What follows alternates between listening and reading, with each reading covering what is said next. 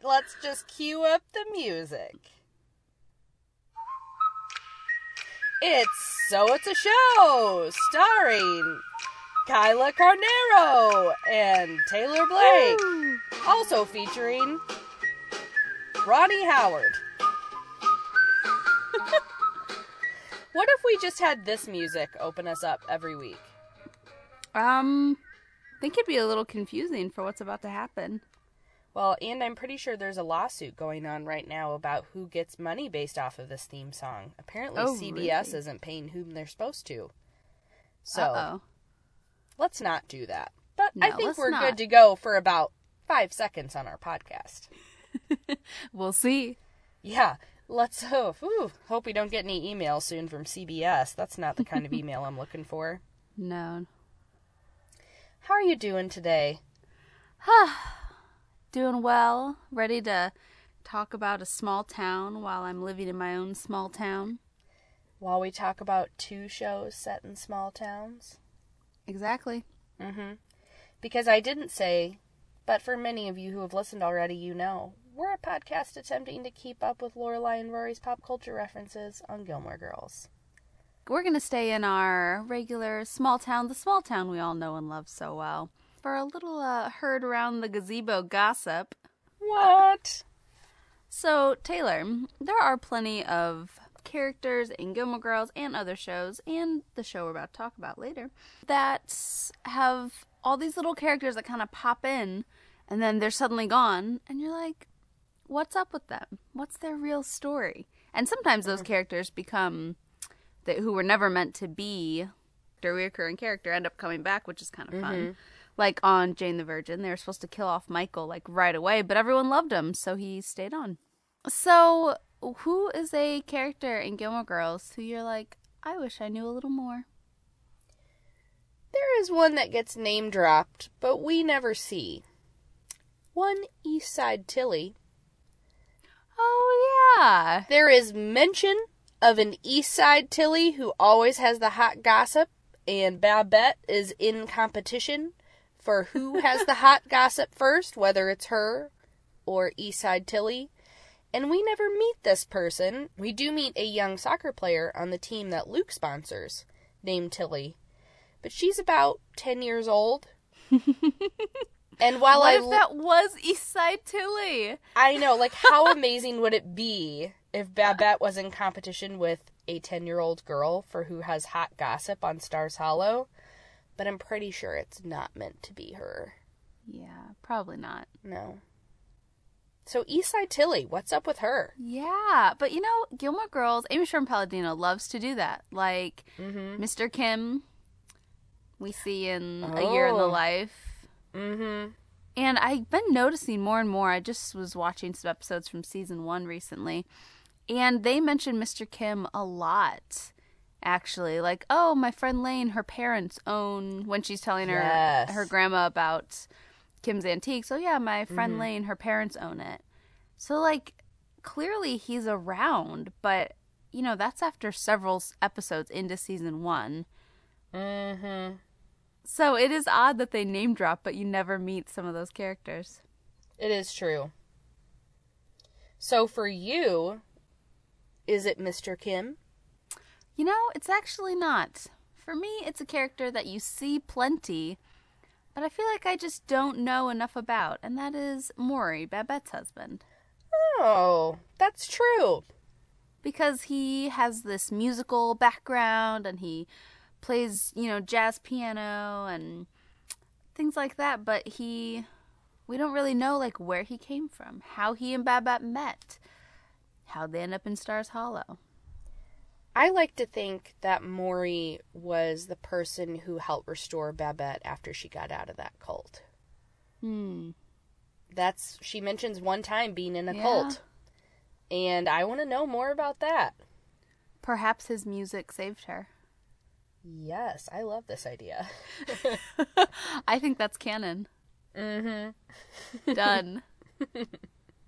Babette, I was in a cult once, did I tell you that? No. I met this guy once, gorgeous, tan, Looked just like Mickey Hoggaday. We had coffee. He gave me a pamphlet. Next thing you know, I'm wearing a muumuu, playing a tambourine, jumping up and down at the airport. Well, the reason we are talking about characters we want to know more about today is because we are talking about another small town full of a lot of colorful characters, even when they're in black and white. That got me. My pleasure. Oh, that's good. But first, let's talk about the episode of Gilmore Girls we're talking about today. It is Gilmore Girls episode 312, Lorelai Out of Water. Because normally in all the other episodes, Lorelai is definitely in water, so this is a real odd one. Yeah, I think this is probably why this is one of the most memorable episodes of the series, to finally see Lorelai get her human legs and leave those gills behind. Exactly. However, they somehow failed to mention that in the IMDb plot summary. This episode aired on January 28th, 2003, and the plot summary is, Lorelai and Rory clean out the garage so Lane's band can use it for practice. Oh, hug-a-world. Luke and lawyers don't mix, except for maybe Taylor's new attorney. Ooh. Paris tries to impeach Rory during the student council meeting, which gets them both sent to the headmaster's office. Lane's prom plans backfire. Oh, poor Lane. This was written very incohesively. It was just like, this happened, this happened, this happened. But it More accurate than some of them, except for grammar. I have fixed a few things, and you can't see all the missing apostrophes. Oh, thank you. Sad day. But I do... I like that they dedicated an entire sentence to Rory and Lorelai cleaning out their garage. Like, that needs to be mentioned. Yes, because, boy, hug-a-world, what a stuffed planet. However, as one who is packing up and moving a lot of boxes right now, I really feel them and can't imagine what it was like to have to clean out that garage. Yeah. At least you don't have rats in any of your stuff. As far as we know. Bye-bye. Wait, What? Hug-a-world! What? Hug-a-world! It's my Hug-a-world! The plot thread we are going to be talking about today, though, is the one about Paris and Rory, because apparently that's all we talk about on this show. Yes, why can't we get away from these arguments? It's because they're so witty during their arguments. I think so. I think we're eventually going to have to change our tagline we say at the beginning. A podcast where we attempt to keep up with Paris and Francie's pop culture references on Gilmore Girls. Yes. But here is the conversation that Paris and Rory have right before they go see Headmaster Charleston. So what this time? Trying to have me deported? Oh, yeah, like I'm the one who called this meeting. I certainly didn't call this meeting. Save the act for Sundance, you little snitch. I didn't snitch. Said the weak-kneed turncoat. Nixon's bad seed. Daughter of Judas. Ladies, come in, please. Kyla, what the heck were you thinking about when you heard these little snips and snaps at each other? Well, I don't even know if I knew what Sundance was at the time. But maybe I did by then. So there's that. Weak-kneed turncoat, no idea. Nixon's bad seed, I don't know, President Nixon. Daughter of Judas, well, that I get. Biblical. Good old biblical humor at Chilton. Calling Rory Mary and... Yeah, they do have a lot of references there. Mm-hmm. What about you?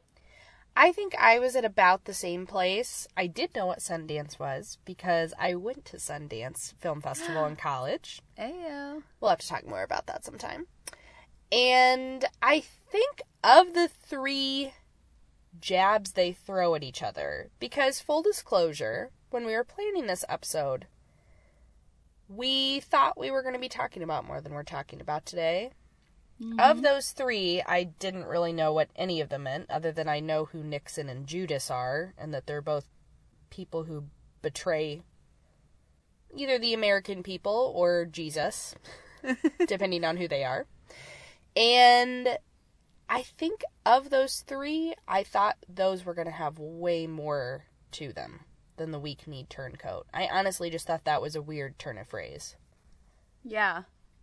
So Nixon's bad seed, it looked like it could have been more, you know, who was Nixon's bad seed? Mm-hmm. Now, when you type into Google Nixon's bad seed, you get lots of links for one Patty McCormick, who is an actress. But it's because when you fully inspect why this is coming up, she was in a movie called The Bad Seed, and she was in the movie Frost's Nixon from 2008.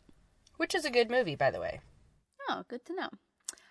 She, however, is not Nixon's bad seed. It's just Google search results.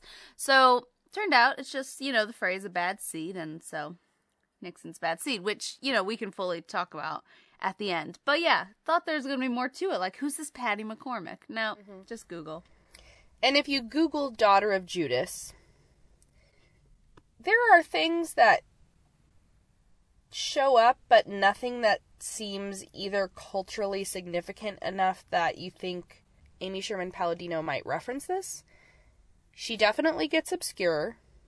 So does Daniel Palladino and the other writers. They all get pretty obscure, but they're usually connected to something culturally significant in some way, which is really what we're going to talk about today. And so some random 1890s novel, probably not what they're actually thinking of when they say this. No, I don't see Amy Sherman Palladino as someone who reads novels from the 1890s, just because I think she'd rather be entertained than read some, I don't know, book that's out of date. Like, she keeps up with the times. Who's to say, though? She surprises us sometimes. It's true. Yeah. So to our surprise, the pop culture reference in here that we're talking about today is one weak-kneed turncoat. Have you ever heard this phrase before? No. I mean, weak, it has the word weak in there, but weak-kneed turncoat, I mean, no. It's not something I used to insult people regularly. Yeah. I mean, it was Paul Revere who said, the turncoats are coming, right? No? Oh, no. Redcoats, sorry. Okay, so no, I definitely don't know what it is. But turns out it comes from Andy Griffith Show. What? Which, who would think that when we're talking about insults, we're going to turn to the most wholesome of all wholesome shows, the Andy Griffith Show. The show that's so wholesome it kind of makes you uncomfortable. Had you ever watched the Andy Griffith Show before, Kyla? In passing. Like someone else had it on at someone else's house. It was just really boring to me. Because people just casually have Andy Griffith on in the background? Yes, a childhood friend, his dad, would have Andy Griffith Show on quite a bit. Is there someone in your life who likes to play the Andy Griffith Show, Taylor? What's been your experience with it? Well, while I did not specifically ever remember hearing this reference, your friend's dad and my dad should go bowling sometime. We have to give a special shout out to my dad in the episode. Honestly, we should just go ahead and dedicate it to him. Because this man loves the Andy Griffith Show, and I have many childhood memories of being encouraged, aka forced, to watch the Andy Griffith Show on vacation road trips with the family. I cannot tell you how many times, and maybe the number's not really that high, but it feels inflated because I was a kid, where we would be on a road trip, and before we could watch the movie we wanted to watch in our little Honda Odyssey with the flip-down DVD player screen behind the driver's seats, we had to watch an episode of the Andy Griffith Show, or 2, or 3, and my dad listening to it while driving, just laughing at Barney Fife. Oh, my word. I remember one time we stopped, I think at a Walmart, on a road trip, and he found a season of Andy Griffith DVDs, and it was the worst because we had to watch Andy Griffith. Now, as an adult going back to this show, This is a solid classic television show. But as a kid, it was a little bit of a kid-level nightmare. Yeah. To be forced to watch something over and over and over again in black Especially and white. when yeah, that's what I was saying. The black and white, I just, as a kid, could not be entertained. Yeah, it was challenging. When I got a little older, I discovered things like I Love Lucy. I really like that. Mm-hmm. And now you know me and my Turner Classic Movies. I love it. But at the time, I was not there yet. No. And frankly, what happens in the Andy Griffith Show is not exciting. They're life lessons. But again, I have not watched much Andy Griffith. That is for certain. But when I have, it's just like, oh, they're fishing. Neat. You're not wrong. I Love Lucy, though. I liked that. I think, I don't know what age I was where I discovered that. So, but very different. Very different. Both black and white, but very different shows. Much zanier. Yeah. Mm-hmm. Well, and you should probably know, beautiful listeners, this is not the only Andy Griffith reference on our show.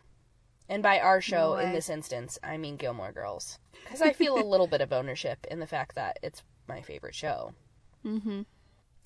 Here is a little rundown of all the places the Andy Griffith Show shows up. Do you think he's dated anyone since Rachel? I don't know. Where would he meet anyone? He's either here or in his apartment. Maybe he has a secret life. Maybe he's got a little chippy stowed away in Mount Pilot. Well, we'll know eventually. No one told me it was Casual Friday. Hello, everyone. You haven't started? Of course we haven't started. We were waiting for you. I thought you were almost done. Well, I was, but this car has a mind of its own. As I turned to leave, it began spraying some sort of green solution at me. Yuck. Yuck, indeed. Well, go on, start. No sense in waiting for me. Coolness. Stop. Gomer said. I didn't start this. Well, you started it when you wrecked Rory's car. Tell your friend to walk it off. You walk it off. I'm trying to drive off. Then go. Jeez, how Andy Griffith is this talent people get so excited by a car. Digger Styles? What did he want? To talk to you. I have nothing to say to him. He might have something interesting to tell you. What?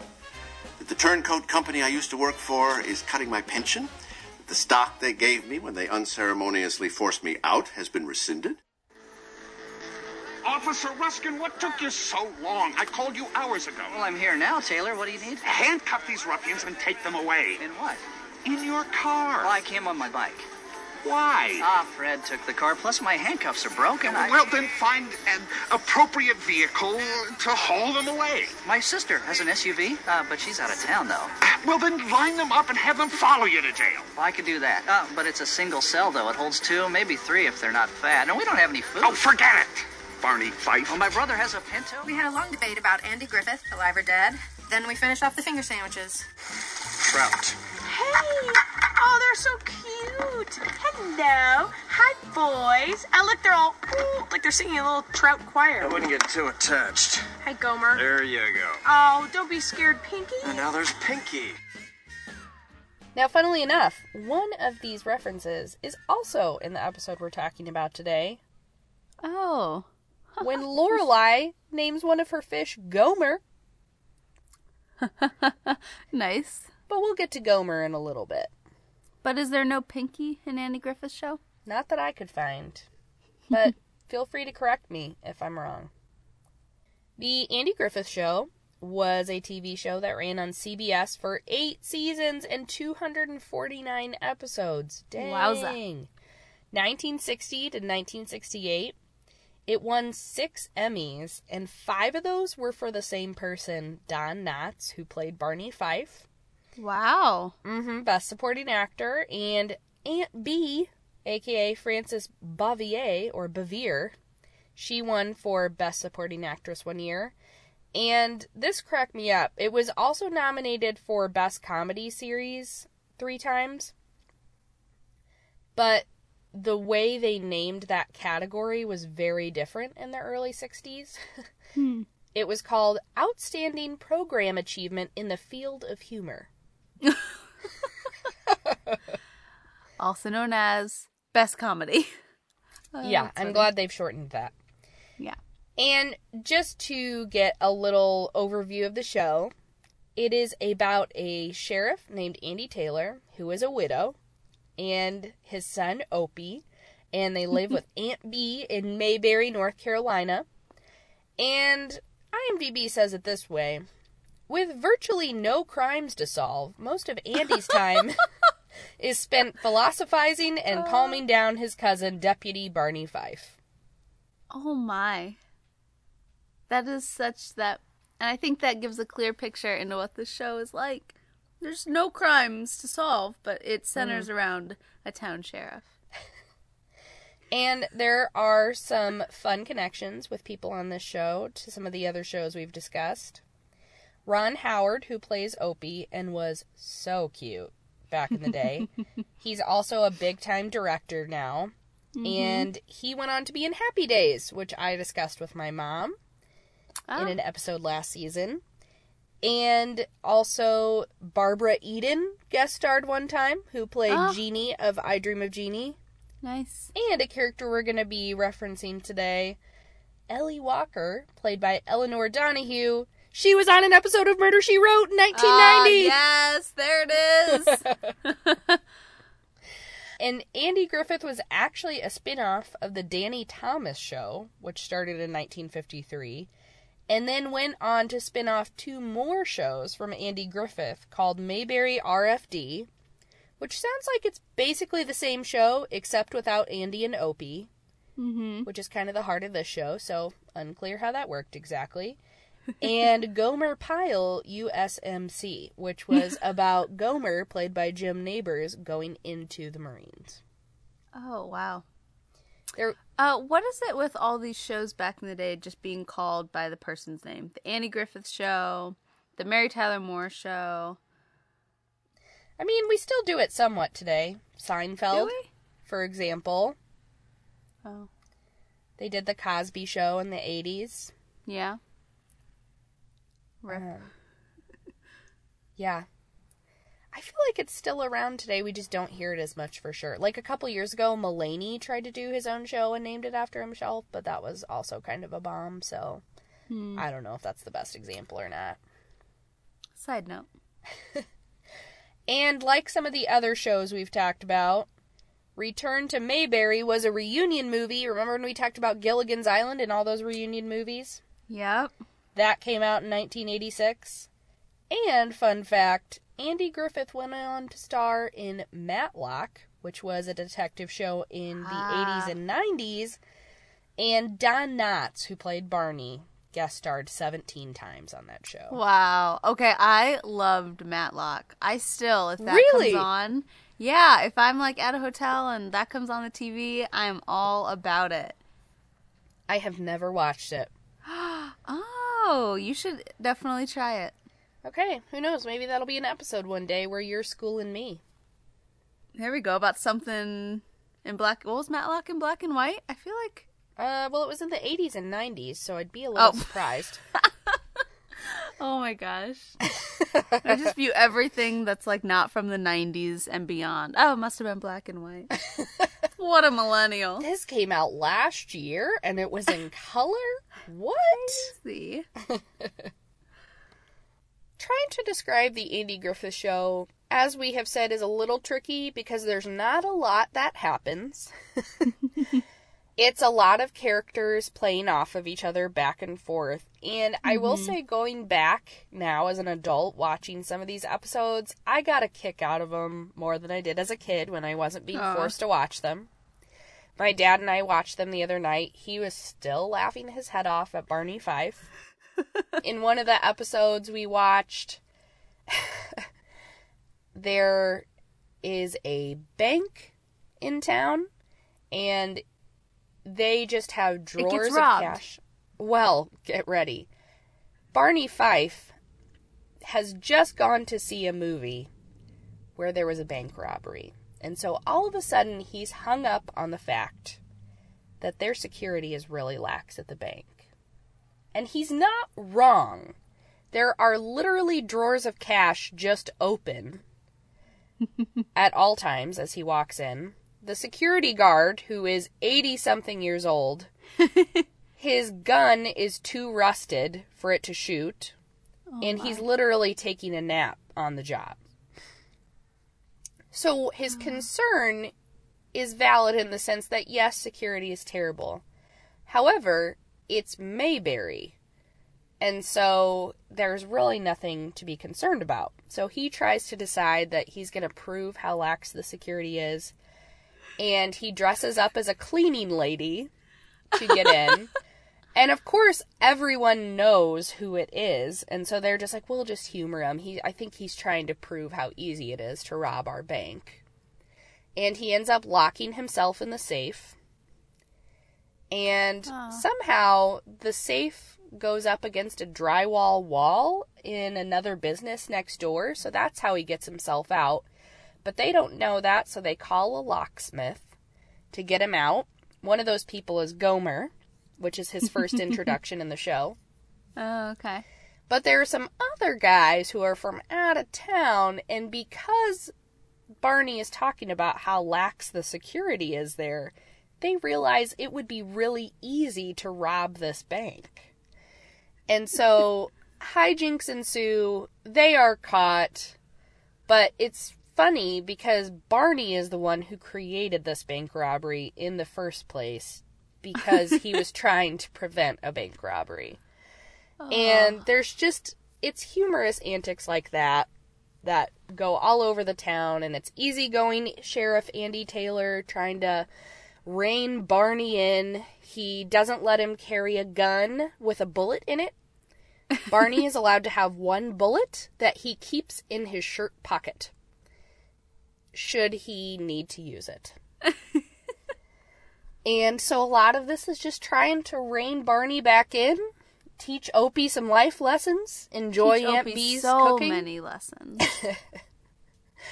And, you know, Andy goes on some dates now and then with people like Ellie. Ooh. And there are little town events. Sound familiar? Yeah, I was just thinking the same thing. Funny how that works. Yeah. And that's a lot of episodes of the Andy Griffith Show. Yeah. And the characters, like, I could totally see someone, like, feeling connected to them, much like how we care about Miss Patty and Babette and Tilly, even though we never meet her. You just can kind of fall in love if it just scratches that comedy and entertainment itch for you. Mm-hmm. And actually, get ready for this. Do you hear that? Ooh. Is that real paper in a real book? Yes, ma'am. It is a real book. It is called TV the Book. That's ironic. I know. I love this book. It is from two critics, Alan Sepinwall and Matt Zoller-Seitz. They are two really experienced critics. They're really good writers, good thinkers, and they put they put a book together about the best shows of all time. And they have several shows we've talked about before on this list of their top 100. The Honeymooners, The Mary Tyler Moore Show, Rocky and Bullwinkle, and Gilmore Girls. Thank goodness. Oh, they're not idiots. I know, so we know their quality. But they also have the Andy Griffith Show in here, and I just recommend this book hands down. It is so well written and thoughtful. They find lots of good ways to incorporate other shows that maybe aren't top 100 but have left an impact in history. And they talk about in their book how the Andy Griffith Show really started because CBS wanted to make a buck off of people they thought of as country bumpkins, as they say. So they started doing all of these shows set in the South and set in the country because more people outside of the cities were starting to get TV sets.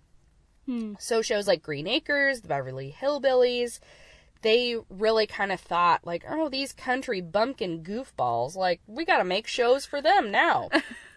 And so they say these characters spoke with a lot of exaggerated drawls, fished and hee-hawed and smacked their knees and played banjo and smoked corncob pipes and skinny dipped in swimming holes. And it seemed a little more 1930s than 1960s. But they're saying Andy Griffith really is one of the best of these, partly because it really felt like a lot of these characters were real people and felt like a real place. And while it wasn't exactly lifelike, and, not a lot happens, one of the most important things that it contributed to this little subgenre of TV at the time is it gave a lot of dignity to these characters. So they weren't dumb rednecks, they weren't cartoons, they weren't cliches, they were people. They were funny, not just because they didn't live in the city, but because they were real people, kind of like Mark Twain characters. And they had a lot to say in life lessons and, just treating each other like people. Mm-hmm. And that's part of why it really had such an appeal. So I thought this was a really interesting way to say this was part of a trend at the time, but it was better because it wasn't what the trend was meant to be. Gotcha. Mm-hmm. That's interesting. I mean, you have the characters like Gomer Pyle and Barney but he's not really funny because he's like a country bumpkin. But like Gomer is probably the epitome of that kind of stereotype of, but that's not how everyone is. That's not how the main characters are. Yeah, and Gomer even, he's a blue-collar guy. He works at the garage in town. There's another episode I watched where he loses his job at the garage because he's spending so much time talking to the customers that he's holding up lines and not getting his work done. But then when he gets fired and he goes to live with Andy for a while because he lived at the garage too. He's driving Andy crazy because he's up all night, he's super loud, he's just not self-aware, but in a very, kind way. He ends up getting all of the business on the side from the garage because they love Gomer so much. They keep coming to him to fix the car, not the garage. And so he gets rehired. Andy starts sleeping through the night again. And everybody loves Gomer. So even though he's kind of a goofball, he, everybody loves him. And he's an important part of the town. I mean, just think of Kirk. When Kirk moved out of his mom's house without finding another place to stay, they took turns. All right, who's taking Kirk in? Oh my gosh, I was thinking of Kirk as I was saying that, but I did not even think about that time when he's sleeping in Luke's boat in Lorelei's garage.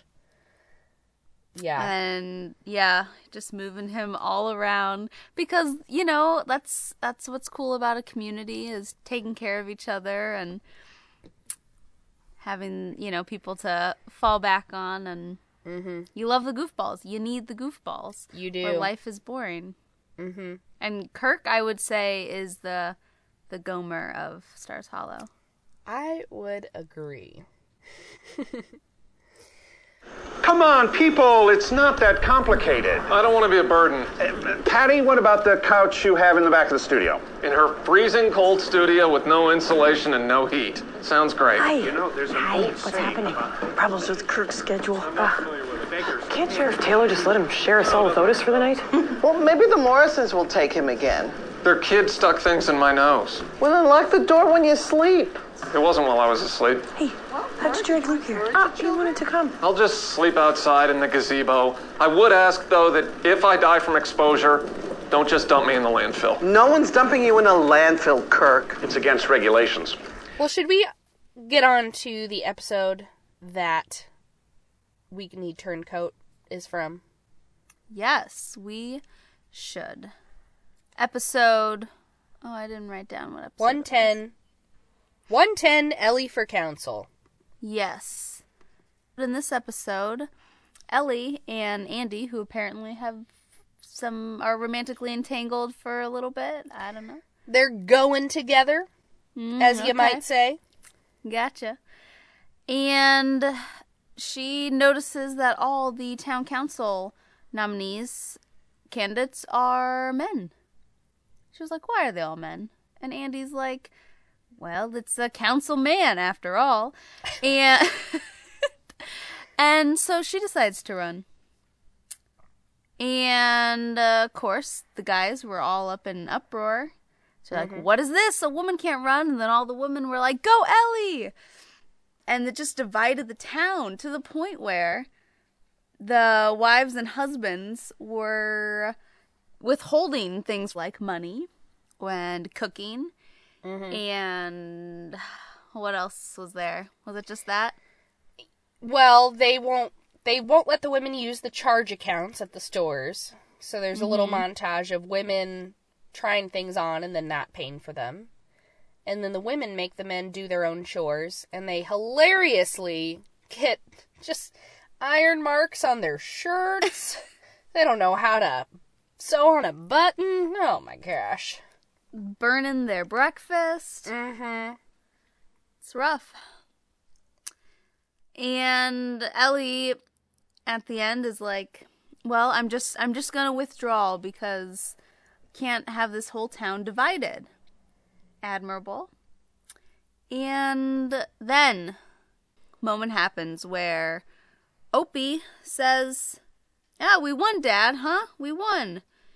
And it's like, yeah, but what did we really win? Oh, Ellie!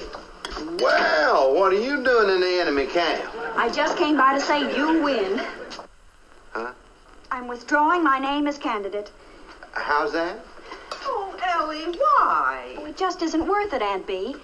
You know the rally down at the hotel, where the loyal opposition gathered to jeer and poke fun? Well, it's just not worth it. And you're gonna quit? That's right. When I decided to run, I had no intention of starting a civil war in Mayberry. I happen to like it here too much.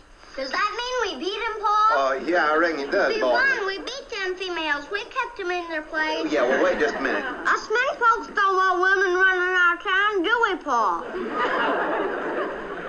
Now, there's a fine example of raising a little boy. And so he goes up on stage, and where they're having a little bit of a rally, I think. The women are saying, "Go, Ellie, we won her." Yeah, and Ellie is about to withdraw her candidacy, and Andy goes up and he says, you know, all of us men folk, we don't want Ellie for council because she's a woman. And they're like, yeah. And then he's like, but is there anything else? Any other reason why not? About that. And and so they realize, no, it's just about her gender, so I guess it's okay. And which is a pretty radical transformation, because these were the guys who were calling Barney Fife a weak-kneed turncoat, among other things, for saying he would vote for Ellie. Yeah. So here's a little bit of this conversation. Andy, have you heard the news? My wife's all for this, and she ain't the only one. No telling where it's liable to end. It's liable to snowball clear out of control. This is the worst thing that ever happened to this town. It's Mayberry's darkest hour. Oh, now, fellas, it can't be that bad. Why, There he is. There's the weak-kneed, chicken-livered, yellow-streaked turncoat. Now, look, Sam, you got something to say it. Now, boys, ain't no use to let your tempers flare. If Barney hadn't signed that petition, why, they'd have got their 100th name someplace else. They ain't no use to come in here and chew him out. Thanks, Andy. It's okay, turncoat. All right, here. Forgetting Barney and getting back to the main problem. Now, we're laying this right at your door. Now, we ain't never had a woman run for office in Mayberry before. Now, what you gonna do about it? Yeah, you're friendly with her. Now, just wait a minute. Now, Ellie's just running for council. Now, running is a long ways from winning. Don't be too sure, Andy. There are a lot of women voters in this town, just as many as there are men. Not to mention a few men that might even go over to their side. What man would vote for a woman?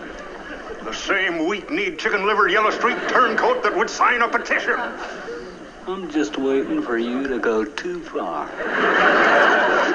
I wish that Paris would have used all of those. Yeah. Yes.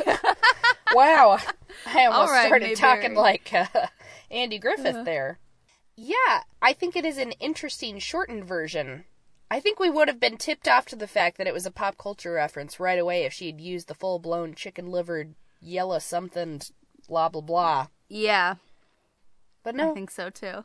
Just weak-kneed turncoat. Yeah. So, a moment from this that actually just happened on Jane the Virgin. Why is everything connecting to Jane the Virgin today? Because that's our other show. Yeah. One of many. And, that connects is when Andy sees his son, like, yeah, Dad, we won. Us men won. And it seems like that kind of helps him realize, like, I don't really know if we're going about this the right way, is on Jane the Virgin. This past episode, at least from the time that we're recording, which this really isn't spoilers, so don't worry about that. But Jane's son, Mateo, sees her abuela's husband just, like, leave his plate at the table and not clean up after himself. And so Mateo is like, oh, well, I get to go, and I don't have to clean up after myself. And Jane has to explain, no, it's... And he's like, but he didn't, and he's a man, I'm a man, so I don't have to.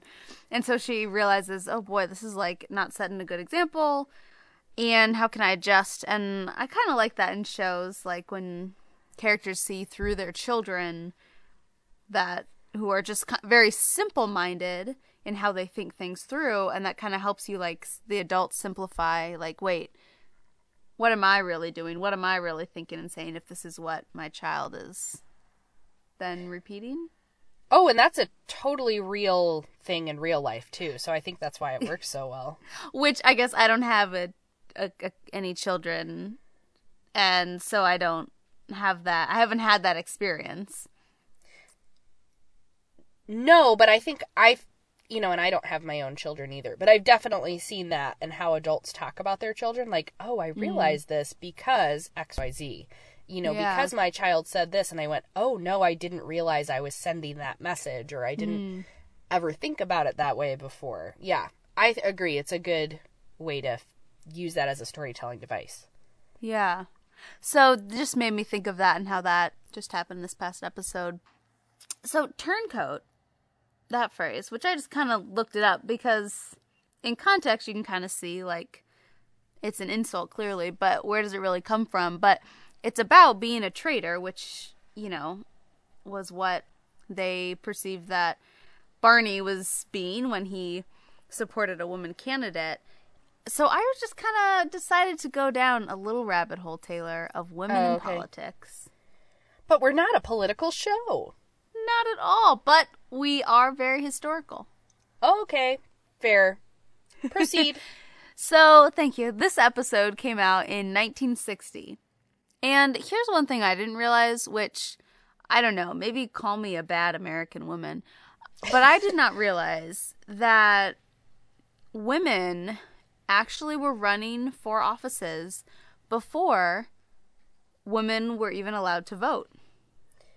I think I've heard a few fluke stories of women, I shouldn't use that word, but you know what I mean, of the rare instance of a woman running for office before they had the vote, and then not winning, usually, in the context of how I've heard it. Yeah, definitely winning was not something they did, but they did run for office before, women did run for office before the right to vote came, so I thought that was rather interesting. But PBS put together a brief history of women in American politics. And so I just here's a brief history, guys. And especially if this episode came out in 1960, women were running for office long before that. And the first councilwoman in a major city, so there might have been one before, but at least recorded from what I could find, was Luella Johnson in 1912 in Sacramento. Awesome. California. She served on different committees, and she was just kind of like the perfect candidate to do it. Small business owner. She ran with her husband, and then Ellie in Mayberry ran in 1960. So, nearly 50 years later. Mm-hmm. So women have been doing it for a while. So it's not totally unheard of that Ellie would be saying, why aren't there women on the council? Because they've been doing it for decades at this point. Yeah. So the three women who made it on a presidential ticket were Geraldine Ferraro in 1984, then Sarah Palin in 2008, and then, of course, Hillary Clinton in 2016. So 1984, first woman on presidential ticket. First woman to run for president, though, was Victoria Woodhull in 1872 in the Equal Rights Party. I do believe I have heard of Miss Victoria Woodhull. Excellent. First woman elected as a mayor in the U.S. was in 1887 in Argonia, Kansas, and a small town with about 800 residents. So I kind of picture that as like everyone knew Susanna and what a wonderful woman around the town. Only 800 people, you know? A little bit like Mayberry, maybe? Yeah, similar feel. What do they have like a estimated population in Mayberry? Let me Google that. That's a great question. I'm sure somebody's asked that question before. Yeah. Oh, here we go. In the opening scene of Season 8, Episode 30, the last episode, a sign at the railroad station lists the population and elevation of Mayberry. Population 5,360. Elevation 671. However, this is per Wikipedia, so take it with your grain of salt. This conflicts with the comment made by choir director John Masters to Andy Taylor that there's got to be a decent tenor in a town of 2,000 people in a Season 4 episode. And could have doubled. Well, and in Season 7, a character says it's a population of 1,800. So, basically, it could be anywhere from 1,800 to 5,300. Okay, so, well, then 800 residences, that's smaller, but small town feel, nonetheless. I guess that would be a really small town, 800. Very tiny. Yeah. That's probably when you got to start looking outside of town to get married, because you might be marrying your cousins otherwise. Yes. First woman to run for Congress, Elizabeth Stanton in 1866, ran as an independent in New York. Katie Stanton? Yes.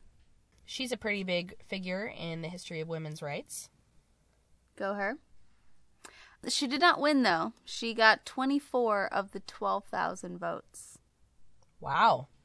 That Again, ran before women could vote. Well, so, that might be a factor. Yeah.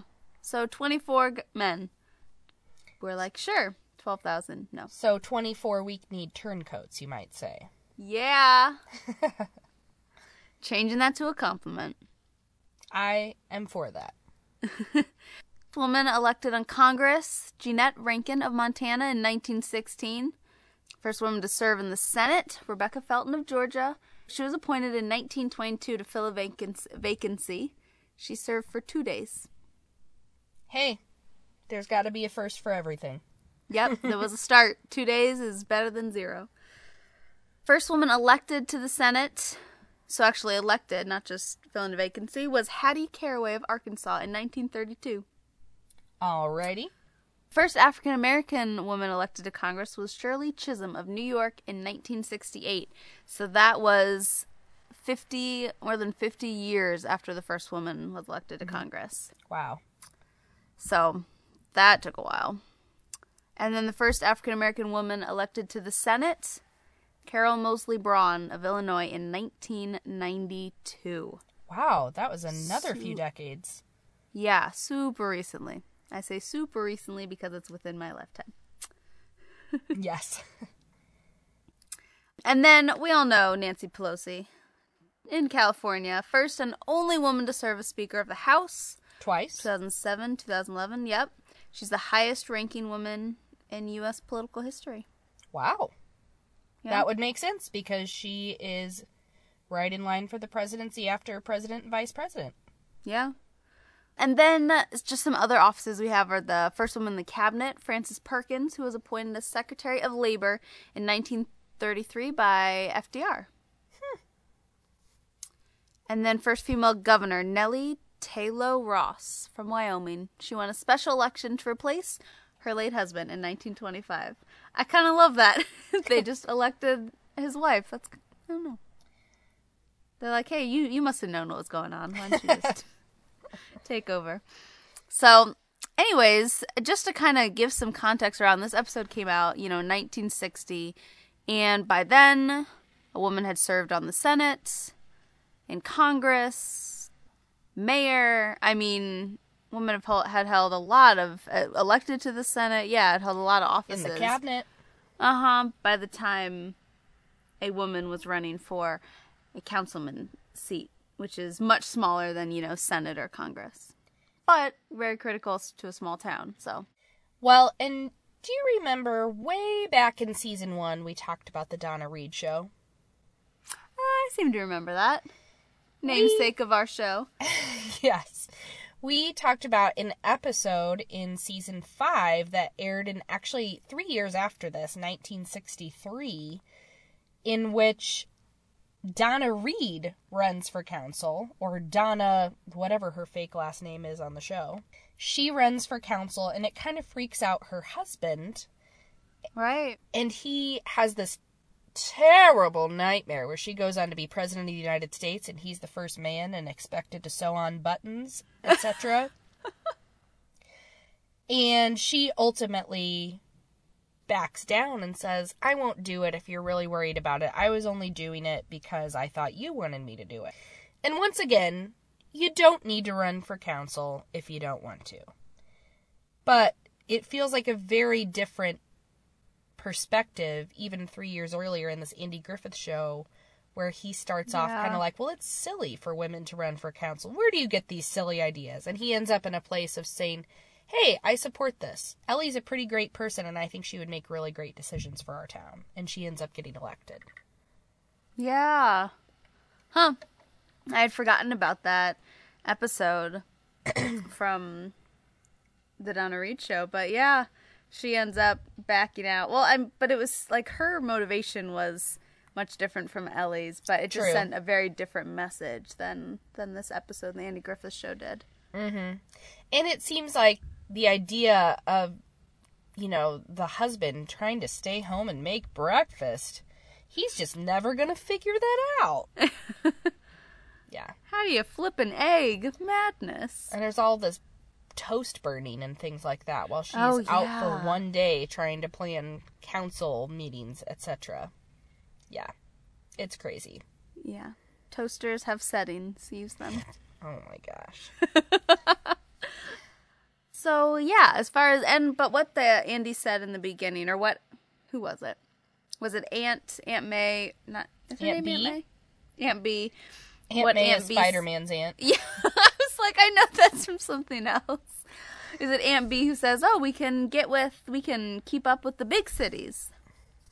I think she does say something similar to that, yeah. Yeah, which is very accurate, because other places did have women in elected positions, so getting with the times. Well, isn't it exciting?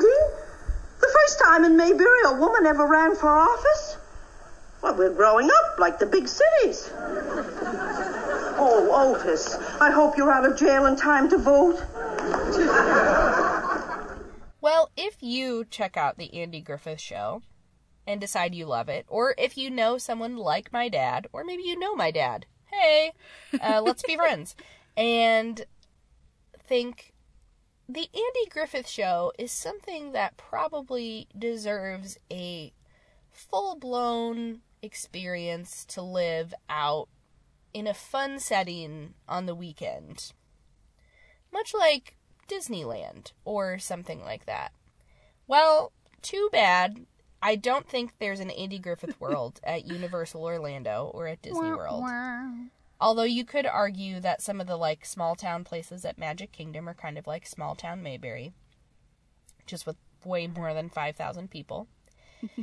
There are a number of opportunities, though, to still celebrate the Andy Griffith Show with things like Mayberry Days. Have you heard of Mayberry Days? I have not. Well, they are happening actually in multiple places around the country. And just searching for news about the Andy Griffith Show, these events keep coming up. There was a Mayberry in the Midwest Festival in Danville, Indiana in May. They had a whistling contest. Really, in May? Yeah. A trivia contest, a look-alike contest. Also in May, or Mayberry you might say, there was a Mayberry Memories show in Chattanooga, or near Chattanooga. And one that hasn't happened yet. If you are so inclined, you could go in September to Mount Airy, North Carolina, which I think is they kind of claim that as Mayberry is their spiritual town. There's an Andy Griffith Museum there, and they are having tons of events like that whistling championship contest. that they had in Indiana. There is live music, there's a golf tournament, there's dance lessons, a bake sale, an apple peeling contest, a pie eating contest, a trivia, several trivia sessions, and a parade. If you love Andy Griffith, this is the place for you. September in North Carolina. We will definitely put information in our Tumblr. Doesn't that just feel, I don't know, not right? If it's not in May, then, I mean, come on. Play off the pun. I mean, I think it's all about probably time of year. I suspect it's a little cooler in September than in May in North Carolina, but I've never been there, so I cannot say for sure. Yeah. Maybe this is my opportunity to go. Definitely. This is the time to visit. I bet you your dad would completely cover all costs, and you two could enter contests together. Yeah, we could enter a look-alike contest and see how it goes. We heard how Would my you whistling contest would have gone. Nope.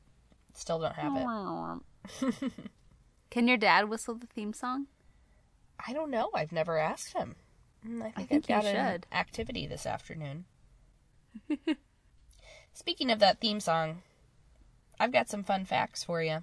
Super fun fact. We love our fun facts. Yeah, we do.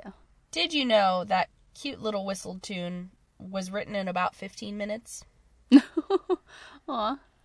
The guy who wrote it, he also wrote several other theme songs for TV in that time. He said, "I realized what the show needed was a simple tune. So I spent all of 15 minutes writing it. I called my bass player and drummer. We recorded it in a little studio in Hollywood. I whistled the tune myself." Cute. And in May, Ron Howard had an interview in the New York Times. They called it a confirm or deny, which basically they would say something and he would either go, yes, that's true, or no, it's not. And the New York Times said, "Those fishing poles you and Andy Griffith carried in the great opening credit scene of the Andy Griffith Show never caught fish." And Ron Howard said, "No, unless you count all of the fishing scenes where the prop man had to wade in and put a catfish on the line. We were only allowed to put 2 fish a day in there because it was actually the drinking water for Hollywood. And on the opening credit scene shoot, I was only allowed to throw 2 rocks in the water for the same reason. There was a lot of pressure on that rock toss. I had to get it right." Oh, that's funny. I love that. And I love that he remembers that from when he was so little. Yeah. How old was he? Let's check that out. The Andy Griffith Show started in 1960, and Ron Howard was born in 1954, so he would have been 6 when this show started. Wow. Mm-hmm. Just a little guy. Oh, yeah, he was stinking cute. I'd forgotten that Ron Howard, the director, was Ron Howard, the child actor. Well, I feel like it's kind of hard to remember, or it makes it easy to forget now that he's kind of an older, bearded, balding guy who makes movies with Tom Hanks. Yeah. So, Taylor, are you ready to talk about how this reference fits into the context of Gilmore Girls? I sure hope so. All right, let's do it. So, here's one thing that I like about this reference, is that it is... Now, you might think, okay, Amy Sherman-Palladino, she watched the Andy Griffith Show, she thought this insult was funny, throw it in there, great. But you'd be wrong. Am I right? I'm a little confused by the construction of what I'm agreeing to or denying. Like Ron Howard, confirm or deny. But keep going with this train of thought. The term turncoat means switching parties, switching loyalties. Maybe a sports team comes from supporting leaders or the party that you're with. So, political. That's political. Ellie's running for office. Mm-hmm. Paris and Rory, what are they having issues in? Where did this all begin? In politics.